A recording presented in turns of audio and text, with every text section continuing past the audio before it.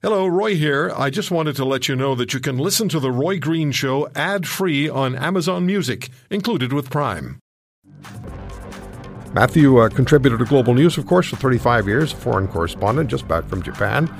And Matthew, so who is the politician who is facing the greatest difficulty, and you're writing about that for Global News, who's facing the greatest difficulty in 2020? Oh, it's quite a long list of potential folks who are going to have great political problems from it, Roy. But I think without a doubt, number one is Xi Jinping, the Chinese leader, for a number of reasons. But the first, only because they covered this up for about a month, the Chinese government, the communist government, and in fact threw people in jail and threatened them if they would talk about this because it might have hurt China's international reputation. Well, of course, as we now know, however much harm has been done. This disease, this virus, started in China. It could have started everywhere, but there were particular circumstances in China with these farmers' markets there that are sort of out of control. I've been in them many times.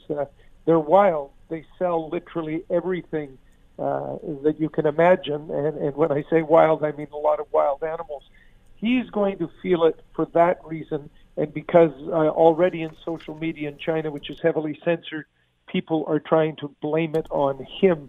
But the other reason he's in particular trouble is because he's styled himself, Roy, as the emperor.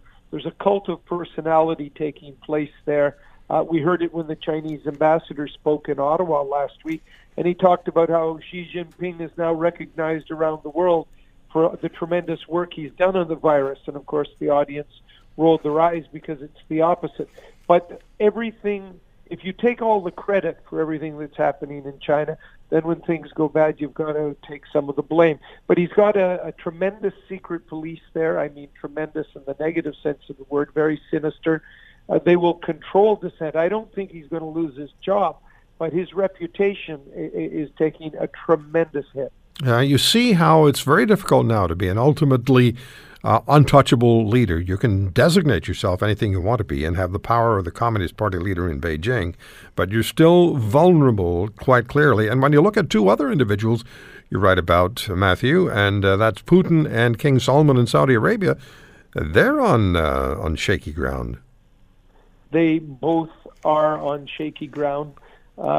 In Russia, Putin's popularity is already down. They're dealing with serious economic problems. And now in the last 48 hours, a price war has developed between Russia and Saudi Arabia over the price of oil. The Russians, Putin asked the Saudis to work in the cartel, in the OPEC cartel, to keep the prices up, even though world demand has fallen by at least 25%. Some people think 50%. The Saudis refuse to go along with that. Now, this weekend, have announced that they're going to pump even more fuel, and they have that capacity there because they have such big reserves. And that's going to, at least at the pump for Canadians and for anybody in the world, is going to be a good deal, but it'll put further pressure on the budget. Saudi Arabia has a huge young population that they can't employ, and they try to buy them off with money.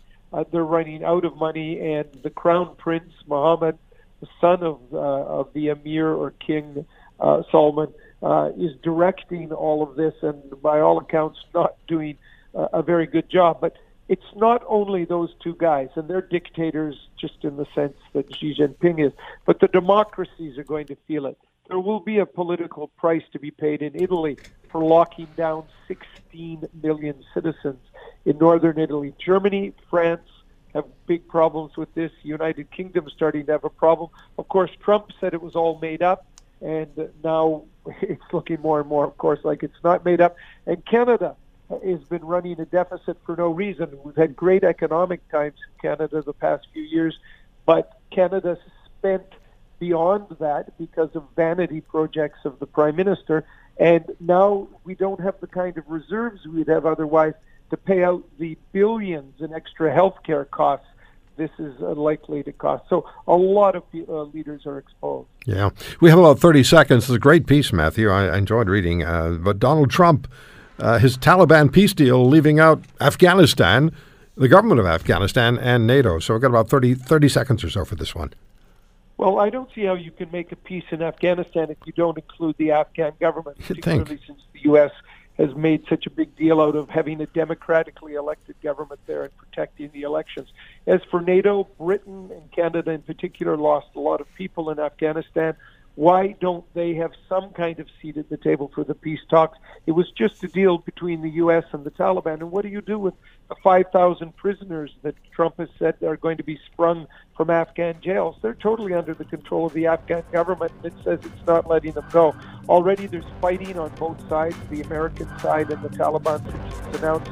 Things are falling apart quickly. I don't know if that peace is going to hold at all. If you want to hear more, subscribe to The Roy Green Show on Apple Podcasts, Google Podcasts, Spotify, Stitcher, or wherever you find your favorites.